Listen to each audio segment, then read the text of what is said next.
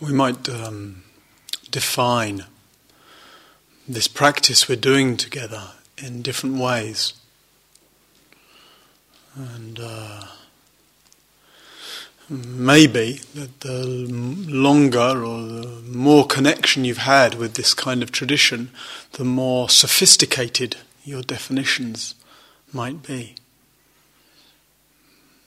We might think in terms of this path, this practice, these teachings as being about wisdom, compassion, liberation. Those three are kind of often very centrally mentioned within the Buddhist tradition. We might think about peace of mind. We might be more involved in aspects of Buddhist teachings like emptiness. But if we leave aside the jargon of this tradition, and some of you, of course, maybe are coming to something like this for the first time and are already free of all the jargon, so a little bow to you. If we leave aside the jargon and actually just kind of interrogate our heart, what is it we're here for? What is it we're longing for? What is the soul restless for, we might say? And then it's kind of simpler than that jargon. It's something to do with happiness, ease, peace, love, connection, depth, intimacy, understanding. Maybe one or some, or all of those if you're greedy. But something that communicates itself in the language of the heart's actual longing, rather than some abstracted idea of some noble result of this path. Because that's where we're working, right? In our own hearts. I was just listening to an interview, maybe you heard it on Radio 4 a couple of weeks ago. Jarvis Cocker was interviewing Leonard Cohen. And Leonard Cohen's like a lifelong hero of mine since I was about 14. And he described his creative process and he quoted Keats. So here I am quoting Radio 4, quoting Leonard Cohen, quoting Keats. And he described it as working in the foul rag and bone shop of the heart. Kind of stark, poignant, and yet quite beautiful phrase. You know, the heart as this tender territory. Sometimes, painful, messy territory. And yet also the territory of our longing, the territory of promise. The territory of love, ease, fulfillment, grace. So that's where actually we could say that's where we begin in that longing. That's actually the way our practice unfolds. And that's the fruition of our practice. This territory of, the heart's desire for that rest, that peace, that ease.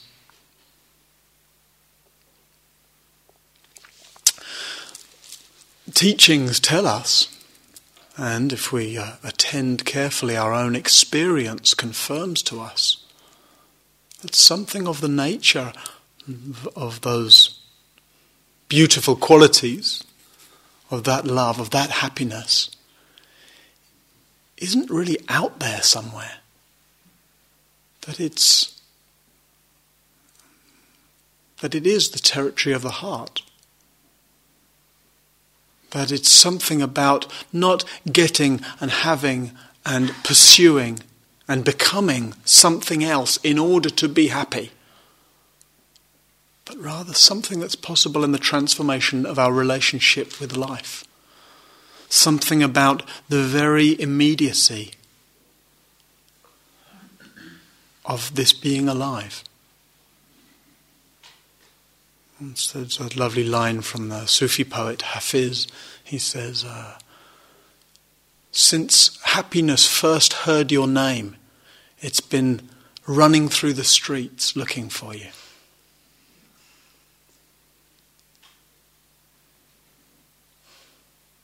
And yet how easily we get that the wrong way around, and it's us running through the streets, looking for some idea of happiness, some elusive happiness, some happiness that arrives momentarily in the getting, having, doing, becoming something that we want. Oh, and then there's something else to get, have, become.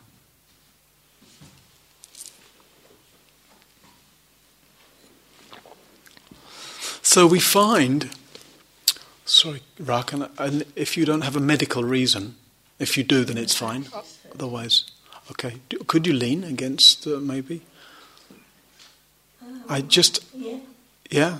I mean, if you're really in pain and you need to lie down, it's okay. Otherwise, I don't feel able to give teachings to people lying down unless it's for some medical reason. It's one of the things the Buddha told the monks. He said, never give teachings to people when they're drunk or lying down. And I don't really count myself as a very close follower of all the Buddha's instructions, but somehow those two things kind of make sense to me. So unless, if it's a medical need, he did make an exception in medical need. He said if people are dying, you can give them teachings lying down.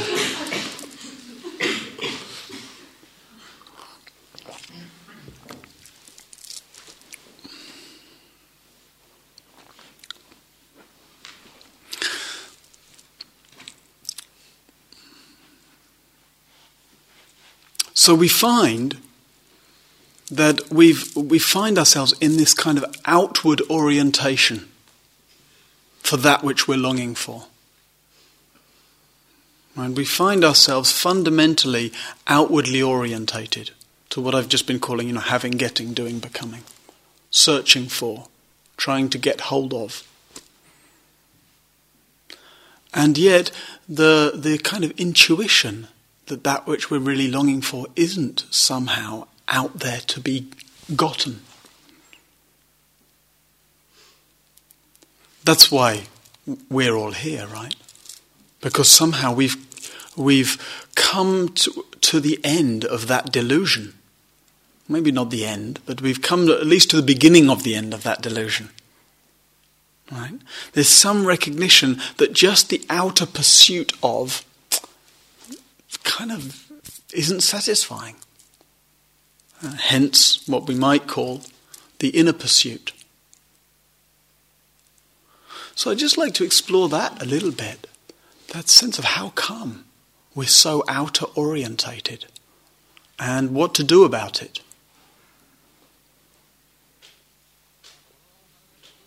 In order to know this relief, what the Buddha called the sure heart's release. This heart's ease that we're longing for. This intimacy with life. This capacity to respond.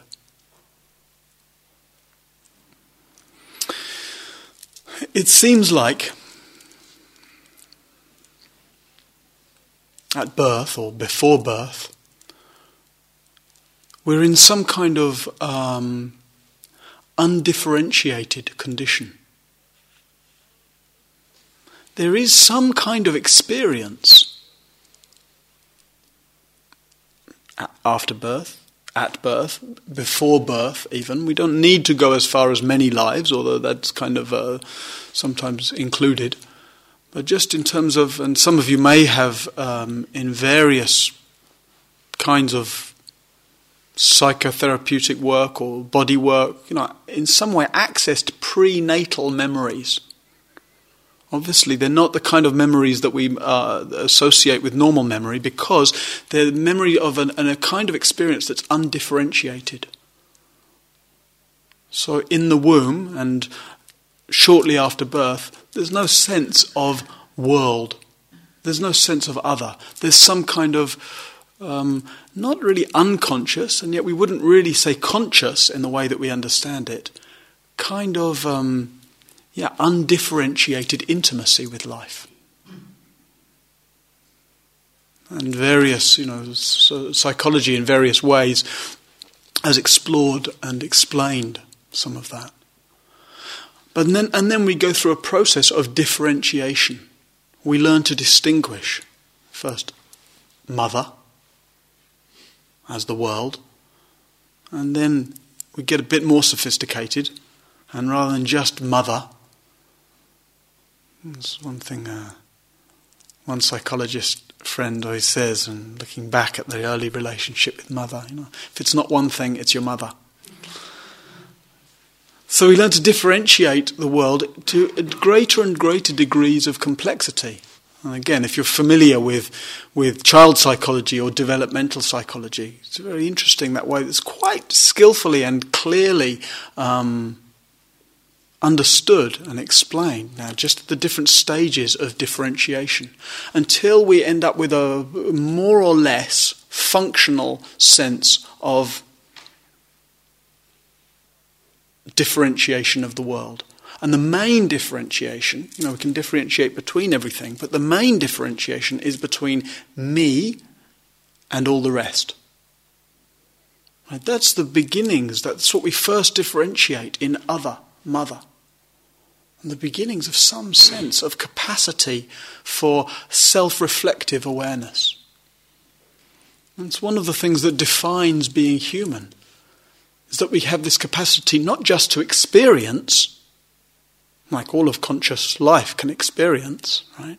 But to know we're experiencing, to self-reflectively experience, to point to our experience, to describe our experience, to relate to our experience.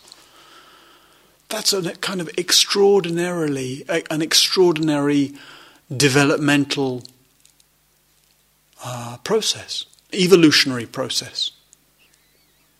And then we get to be a more or less functional adult with this capacity to differentiate, to conceive me and the world, as well as all manner of finer distinctions, with me broken down into bits, my history, my needs, my relationships, my mind, my heart, my feelings, my body, my. And the very nature of that differentiated way of experiencing the world is that in the differentiation we look out and we see other. And because of this fundamental intimacy, we might just invoke the sense of the whole universe as intimacy, as the unfolding of this some kind of extraordinary, dynamic, creative process that just gives rise to itself endlessly, creatively. And some of the ways it gives rise to itself are as all of us. If we look beyond all the differentiation that we make and that we distinguish and that we live in and that we reinforce in our thoughts, we might sense into some awe at the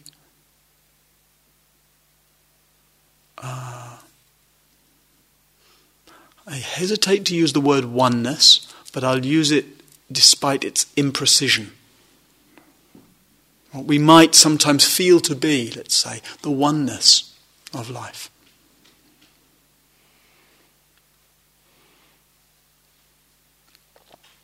So, we seem to have gone through this developmental process from an undifferentiated state that we can't usually consciously remember because there's no differentiation to remember. Everything we remember, everything we can recall to conscious memory involves some kind of differentiation. And we seem to have gone through this process out of that, of evolving the capacity for differentiation, which inevitably is an outward focused, a differentiating focused way of experiencing. Me and you, this and that, before and after, here and there. All those differentiations that give us our sense of time, before and after, of space, here and there, and of relationship, me and you, this and that. And then, as I say, by virtue of the fact that we're here, we've started to get to the end of the usefulness of that evolutionary leap, or evolutionary process. We've started to intuit that I'm suggesting that we're here because we started to intuit that it's pretty amazing being able to differentiate and respond to life like this, and yet it's also kind of limited.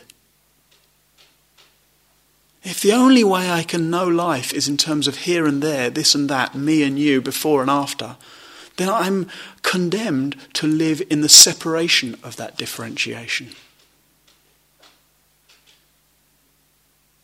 And so we, from this process from undifferentiated to differentiated, we start to orientate towards, or intuit the possibility of, what we might call a post-differentiating existence.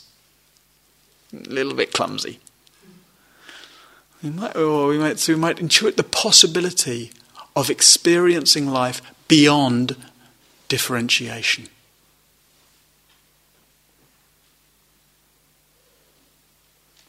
And that's certainly a way we might define this kind of practice. Right? As a way of navigating the evolutionary process that takes us beyond differentiation. That sounds pretty kind of cool, a bit geeky. And just to kind of, if you can get underneath the slightly clumsy language of it and take it more inwards, that possibility of a way of experiencing and participating in life beyond the differentiations that we've got so used to that they seem normal. They seem like the only way there is to experience. And so when we start to talk about beyond differentiation, beyond time, beyond space, beyond separation, that might sound very confusing, or it might sound very inspiring, or it might be that there's all kinds of reference points in your own experience, on your own practice, that kind of orientate you there, to that possibility. And because I don't want that possibility to appear too abstract, just as we sit here now, how easily we differentiate you and you and you and you and you, here and there. And yet, if we let ourselves look, more carefully, more heartfully, more honestly, more directly,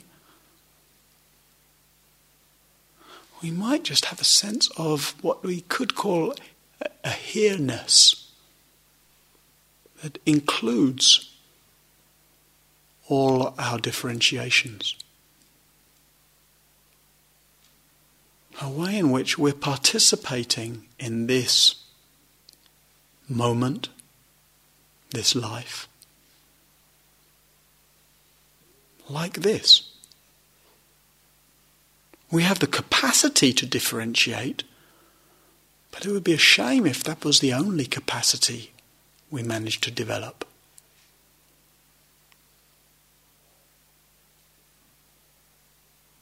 So our practice together, our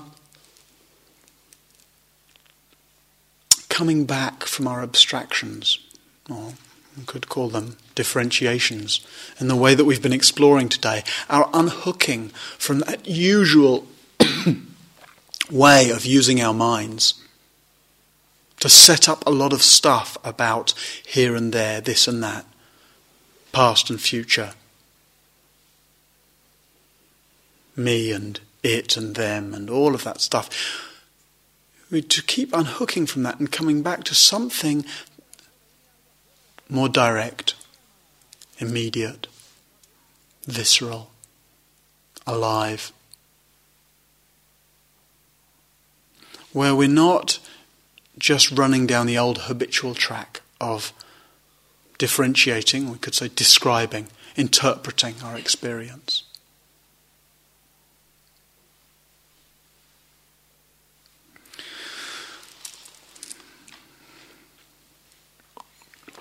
The Buddha has a model. Somebody spoke a little bit earlier on this afternoon about what in the jargon of the tradition is called the 7 factors of awakening.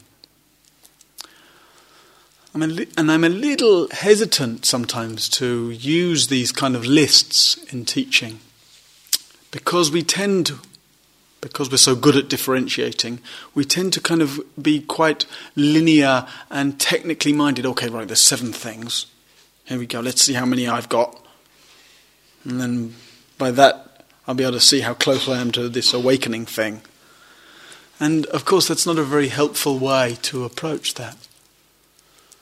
So, and of course, if we're going to speak in terms of a list of things, I can't talk about them all at the same time. I have to speak about them one after the other, which conveys some sense of linearity.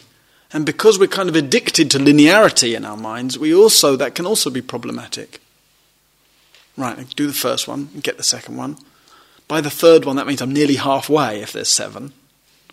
Right. So you'll have to just forgive me the linearity of speaking about them. And again, just to see if we can look beyond that usual way of using the mind and just to invoke the possibility of actually we might say, again, I hesitate to use this word, but the mystical way that these qualities interact or co-emerge, we might say. Co-emerge, that's a good antidote to linearity.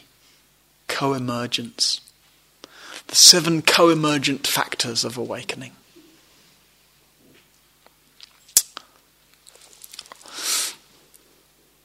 So among many different models, many different lenses we could look through to explore this territory, I'd want to just take these factors as one of those models. And one of the interesting things about them, the 7 factors, the first one is awareness. Right? The capacity both for the sense of presence, remembering where we are, sati in Pali, for those of you who are familiar with the language of the tradition and want to kind of track it. When I say awareness, I mean both the qualities of sati and sampajanya. So sati means that quality of remembering. Oh, here, here, here. Sati literally means to remember. It's most usually translated as mindfulness, which is getting more and more vague amounts of meanings associated with it in our culture. Literally means remembering, or presence, or here, here. Along with the quality of a real recognition of what's happening. Sampajanya means clear comprehension. If you're not familiar with the bits and pieces of these terms, please don't worry. So when I say awareness, that's what I mean, right? That sense of presence, remembering, sati, and the recognition of what's happening. And that's the quality we've been, that's really run through the 24 hours or so. It might seem more like a week to some of you, that we've been here for. Remembering where we are and looking to see what's really happening. Coming back from all our proliferations and abstractions and differentiations, back to the immediate, visceral. Including right now, right? Here, sitting, paying attention. And that first quality is seen as the kind of balancing, mediating quality of all the rest. The most primary quality. If there's no capacity to know you're here and to really look and see what's going on, then there's no stability.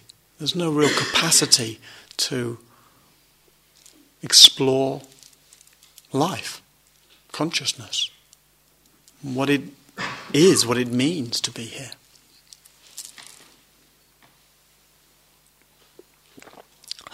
And then, in the other 6 qualities, there are 3 that are arousing qualities and 3 that are calming qualities.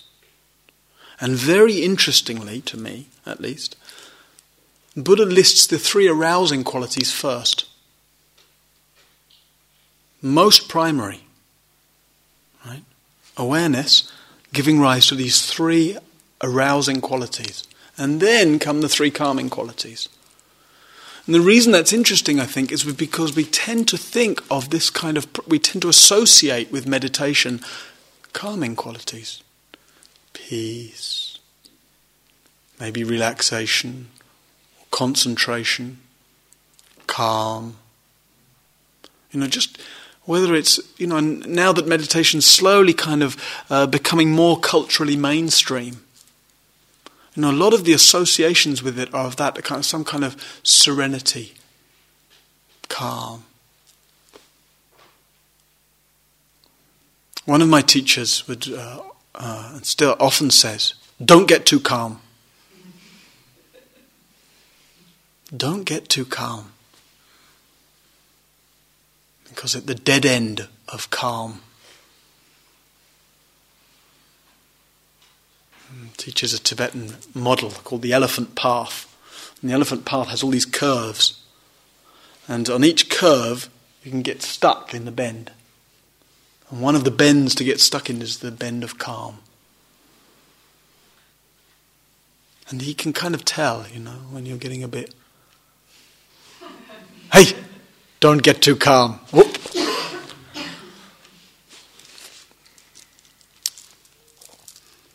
So, I think that's also helpful for us. Also because for most of us, some of you are here in longer retreat of some weeks or months. 1 or 2 of you are here many months. But for most of us, we're here for a few days.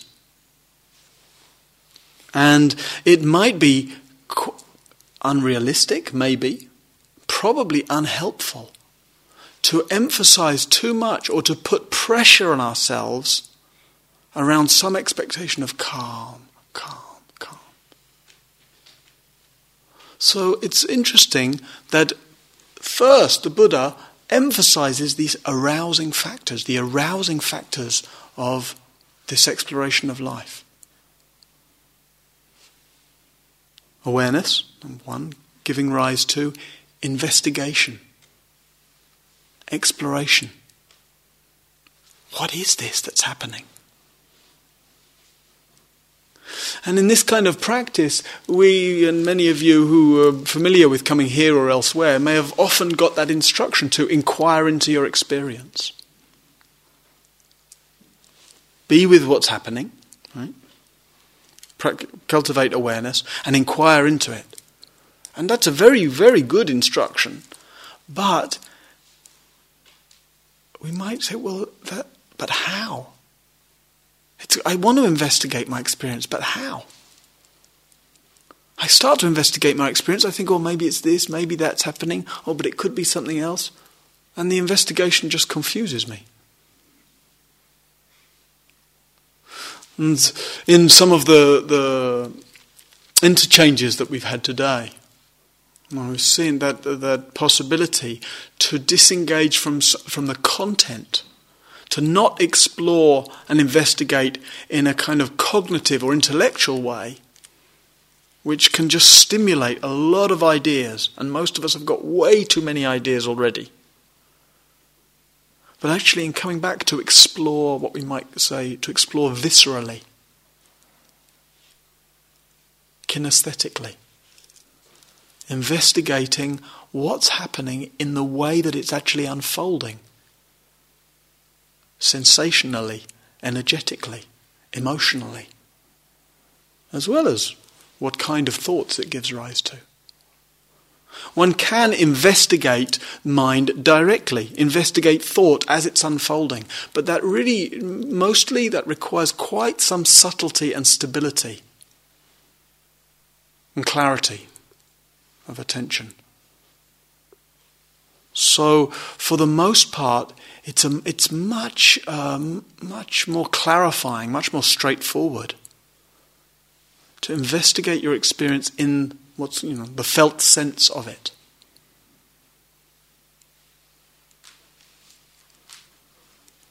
And so, when there's irritation, like we were hearing earlier, to actually, never mind what we're irritated with, but to come back to sensing into that prickly, restless feeling as it's unfolding in your body. To be open to the various associations you may have. Again, like you were saying earlier, that if it's irritation that's arising, here probably isn't the only place you know it in your life. So investigation by feeling into and being open to the resonances of that, to what you know about it, to what you're reminded of. The investigation that lets your experience open up, reveal more of itself. And that's a kind of fundamental way that consciousness works. Whatever you give space to, whatever you really let unfold within you, it reveals more of itself.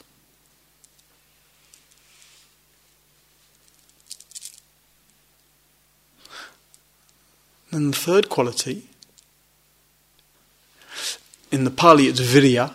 It's usually translated as energy in English, but energy is a very, very vague term. And again, it's got so many vague connotations.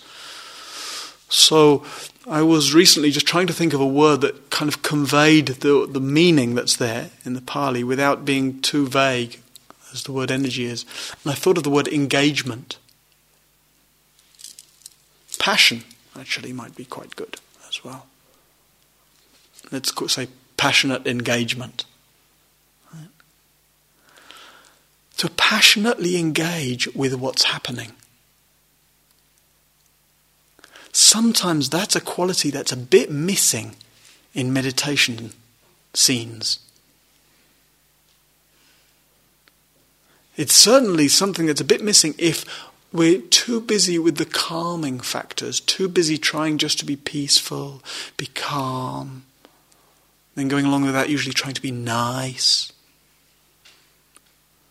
Have you been to Buddhist centers where everyone's calm and peaceful and nice? It feels a bit dead, right? Too much emphasis on trying to calming factors, not enough oomph. Not enough passionate engagement. So Buddha hasn't got on to calming factors. He's saying awareness, here-ness, exploring what's happening, investigating your experience. And now that's a kind of active process. And passionate engagement with.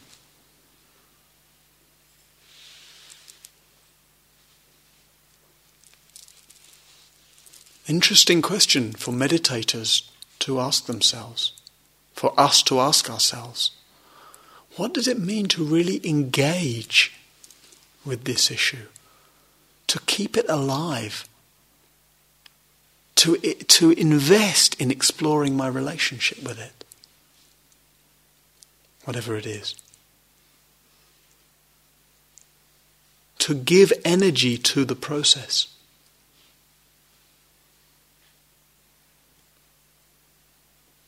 Next factor, we're still on the arousing.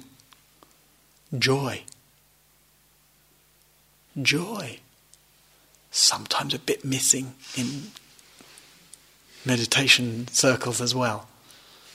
Not this one, of course. But sometimes, right? Joy. That passionate engagement. That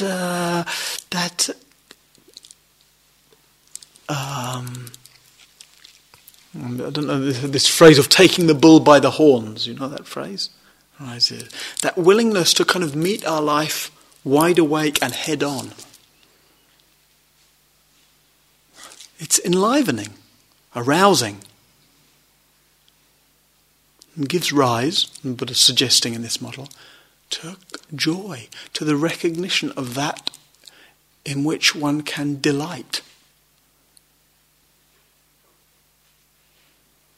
That possibility for enjoyment, to give rise to joy, that's actually all around us.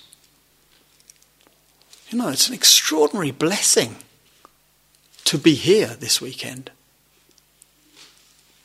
I mean, just the basic conditions, you know, it's a crazy world. I'll quote Leonard Cohen again, once in the concert a couple of years ago that I was at. He reflected to all these thousands of people. He said, "What good fortune, friends, to be here when so much of the world is plunged in darkness and chaos."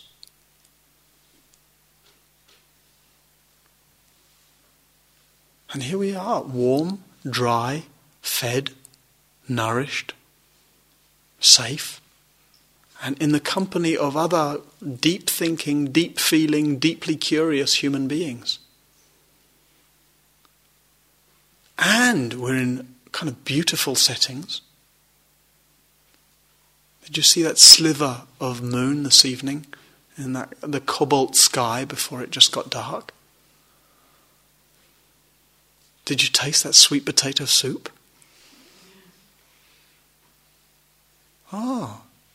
Those reminders of the vast repository of blessings, of that in which there is to delight. Delight is born of engaging with our life, engaging with the soup, engaging with the moon, engaging with our footsteps on the grass, engaging with this breath, in and out, engaging with the creak of the floorboards when we walk in the corridor, with the flicker of recognition of our shared humanity that we might share in a glance with somebody at the tea station.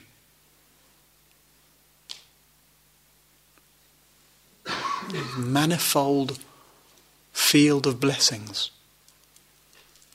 that invite us in.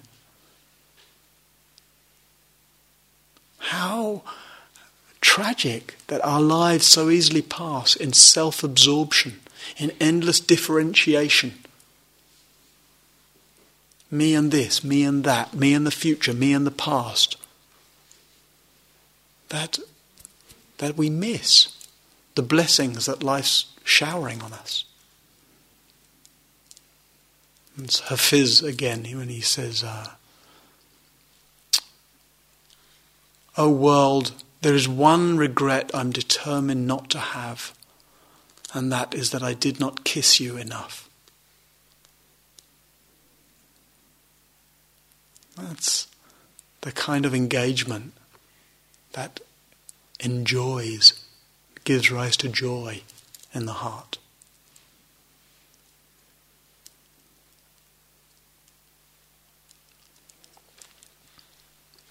And then the Buddha speaks about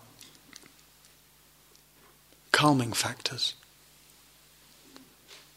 It's very different. It's very different to look at the calming factors of meditation practice, the calming factors of contemplative life, on the foundation of these dynamic, engaging, enlivening features. So the first one he speaks about is tranquility. On the foundation of these arousing factors, the way joy actually gives rise to, actually supports tranquility. culturally, we're kind of fed a very low-grade joy. We're expected to, we derive, it's generally we talk about it as happiness, or, that was nice, we say. We watch TV, that was nice. Something on TV was pleasant, nice. The kind of, the vast majority of the population, I think, probably, the kind of, the degree of refinement of joy that we've known is, I don't know how to speak about it. Crap. It's a bit crap.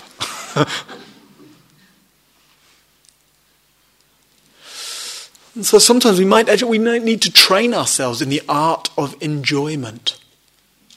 Right? Not just the kind of getting, having, doing, becoming, kind of getting something that's a sort of consumptive gratification.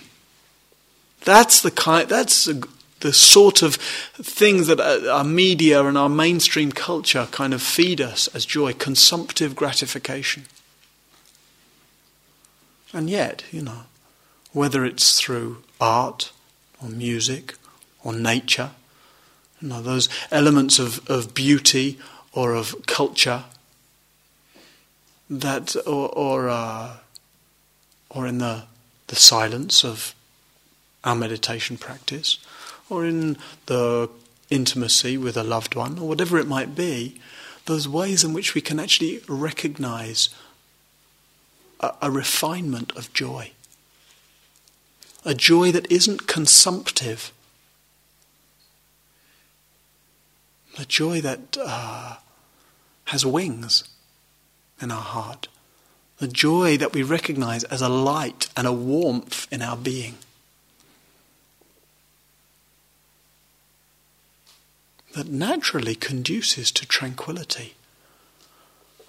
The tranquility of not having to get something in order to try and get hold of happiness.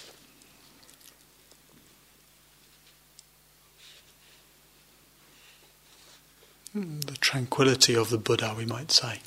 The tranquility that this practice invites us into is not to try and overlay, not to try and get peaceful, not to try and do away with all our thoughts. And that doesn't sound very tranquil. It sounds agitating. The tranquility that arises as as a spontaneous fruit of our connection with ourselves, of awareness, of investigating, of engaging with, of taking delight in.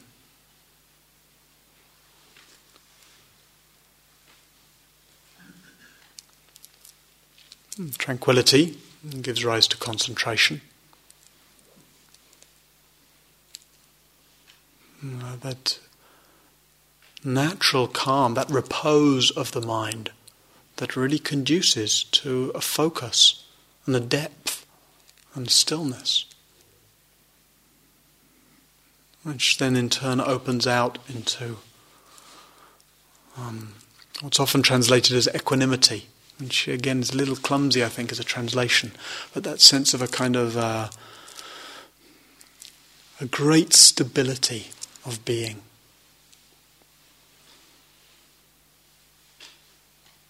That calming quality that's a sort of unshakable repose.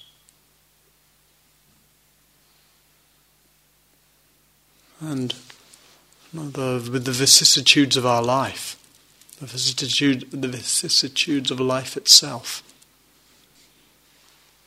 the delightful and the sweet happens, and the unwelcome, the unwanted happens. And so that factor of a kind of stable repose that doesn't need to pull and push against, that's got room for what's here, whether it's delightful or whether it's difficult. It's an extraordinary thing, actually, to be really willing to tolerate the unwelcome, the unpleasant, to be willing to listen to what it has to say, how it lives in us. It's extraordinarily respectful to life.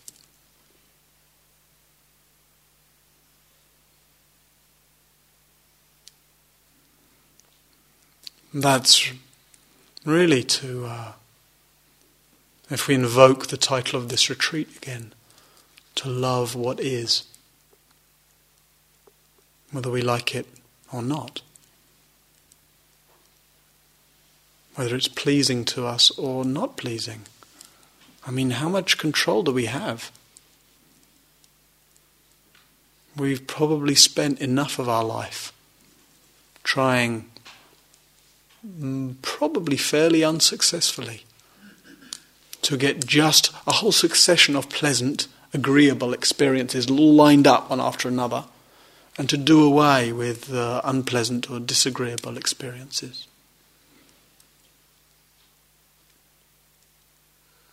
It's actually quite relieving to reflect that nobody has ever managed that. So maybe I don't need to give myself quite such a hard time that I haven't managed either.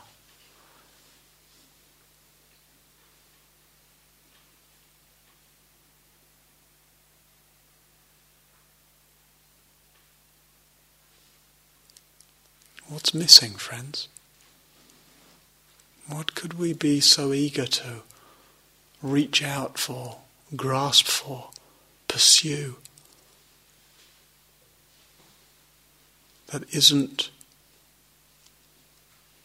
already here, that isn't actually confirmed just in our very being alive and conscious?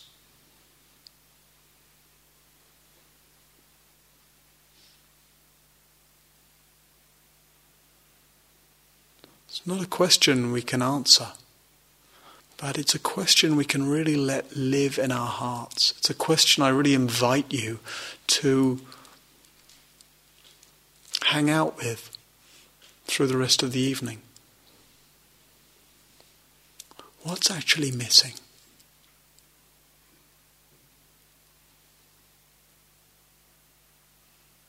Is anything missing?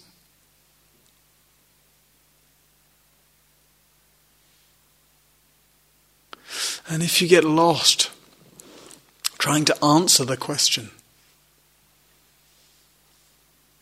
or if you get lost with some other question,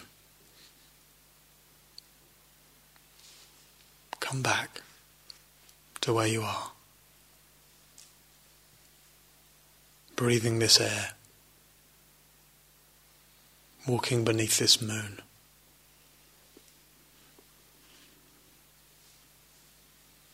Ever since happiness learned your name, it's been running through the streets, crying out for you. Listen. Listen to its call.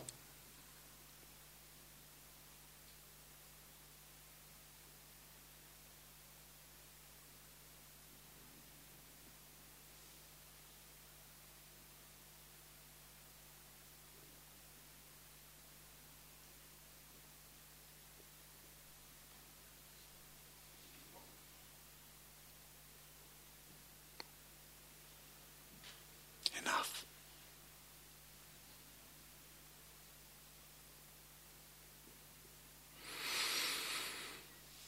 So, some time for some quiet walking or sitting. The moon's above Gaia House. I want to spend some time in the velvety intimacy of the night. And let's have the bell in about 25 minutes, and then we'll have a last short sitting together to end the evening. Thank you.